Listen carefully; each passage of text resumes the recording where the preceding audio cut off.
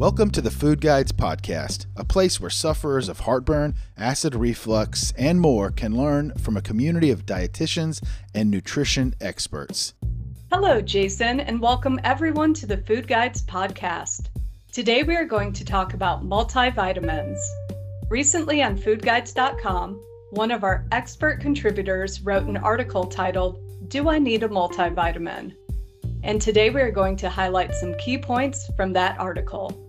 The supplement industry is a multi-billion-dollar industry, so you've probably seen plenty of ads saying how you need vitamin C, vitamin D, a multivitamin, etc. But do you really? Is taking a vitamin and other supplements the way to optimal health? Maybe, but maybe not.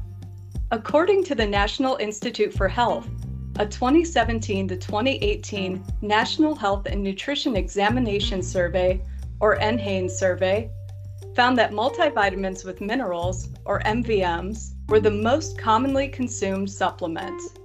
Women are more likely and willing to supplement their diets with MVMs, but men are also regularly consuming vitamins.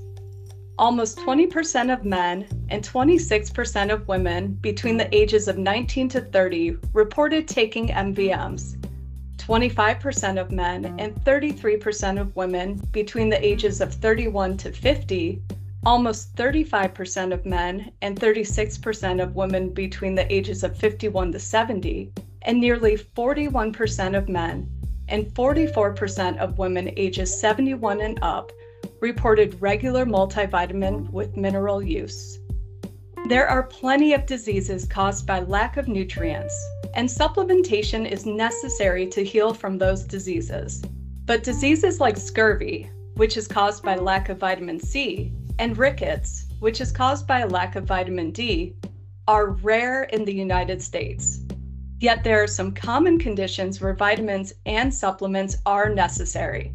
For example, pregnancy.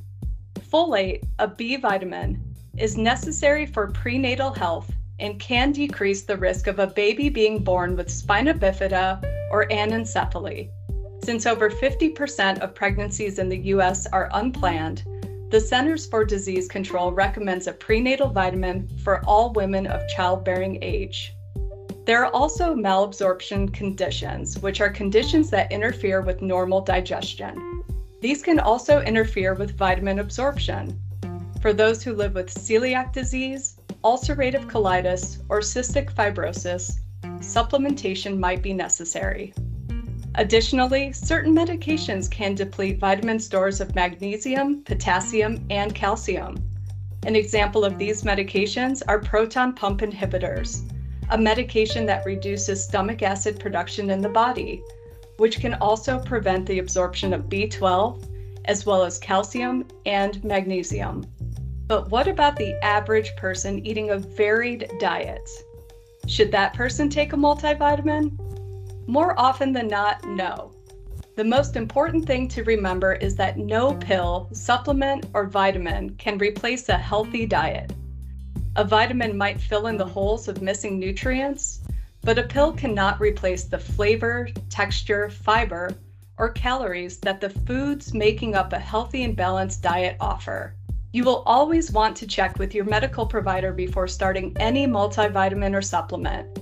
There may be some food and medication interactions that you are not aware of, and it is always best that your medical team is on the same page. Here are some tips for increasing your nutrient intake. Add a vegetable to your breakfast.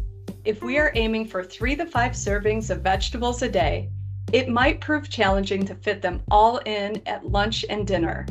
Add peppers to your scrambled eggs. Add spinach to a smoothie, or try mixing some pumpkin into your oatmeal. Another tip is to choose fruits or vegetables for your snacks. Dedicate some time each week for washing and prepping your fruits and vegetables, so they are ready to grab when you're hungry. Next, increase your calcium intake by making a smoothie with milk or a nut milk. Also, add variety to your shopping. If you bought strawberries and peppers last week, pick out apples and squash this week.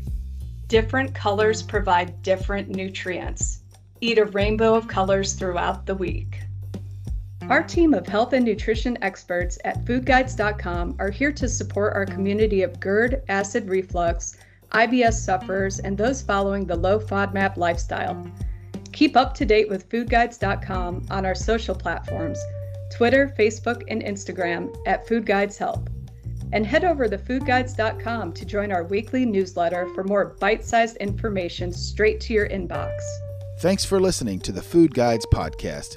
Please take some time to visit us at foodguides.com, where you'll find articles and information along with food and product recommendations from our growing community of dietitians and nutrition experts.